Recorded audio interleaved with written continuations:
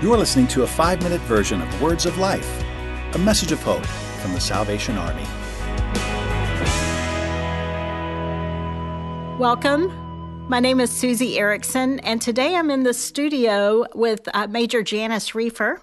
And as we begin, Janice, could you share a little bit with me about your background? Did you grow up in the Salvation Army? I did. I was probably 5 days old when my mother took me to the Salvation Army for the first time.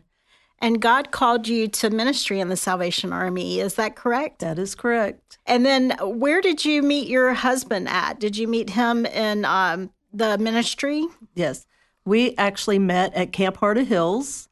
We were 14 years old, and his family had just been appointed. His parents were officers. They'd just been appointed to serve in the Arkansas-Oklahoma division.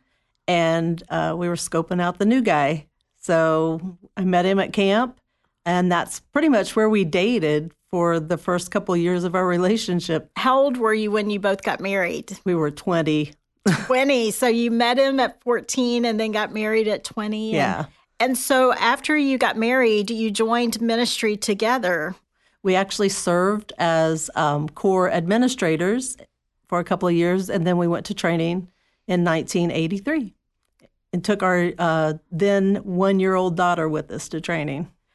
And then life kind of took a turn for you, didn't it? Mm-hmm. Could you tell us a little bit about that? Yeah. In 1997, my husband developed a seizure disorder, just suddenly started having seizures for no reason that anybody could determine. In June of 1998, we moved for the first time in 7 years to a new appointment. And in October of that year, he had a fatal seizure. So we came home that night and found that he was dead in our living room. But even in that moment, God was so present. Even in that really scary moment, we knew that God was standing there with us. So here you are, a mom with 4 kids, and you walk in, to find your husband dead. What were the days like following that moment? Kind of a blur, just trying to figure out how do I do this by myself. My kids were great, but they were hurting and trying to figure out life as well. I remember thinking I never wanted to be a single parent. I grew up in a single parent household, and I was determined my kids wouldn't. So just figuring out how to navigate being a Corps officer with 4 kids at home and what that looked like. My 16-year-old definitely stepped in and tried to be the second parent. Not that I asked her to, but that's just how her personality was. So it was just kind of trying to figure out how does everything work and how does it work now with Joe gone.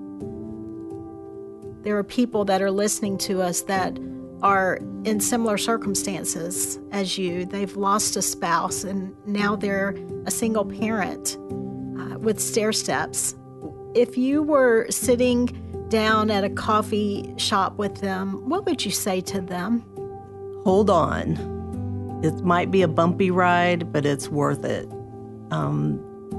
I honestly believe that God is in control, and he wasn't surprised by what happened. It was a part of the plan. I didn't like it. I didn't think it was fair, but I would not be where I am today. And I'm happy, and I love my life. My kids are happy and doing well. So I have to trust that this was his plan. And the shoe might not have fit. I had to get a new pair of shoes. You had to get a new pair of shoes, and ones that really you've stepped into. Mm-hmm. You truly have stepped into your purpose. And whatever shoes he has for you to fill in the days to come, we know that they're going to be the right fit for you. Thank you.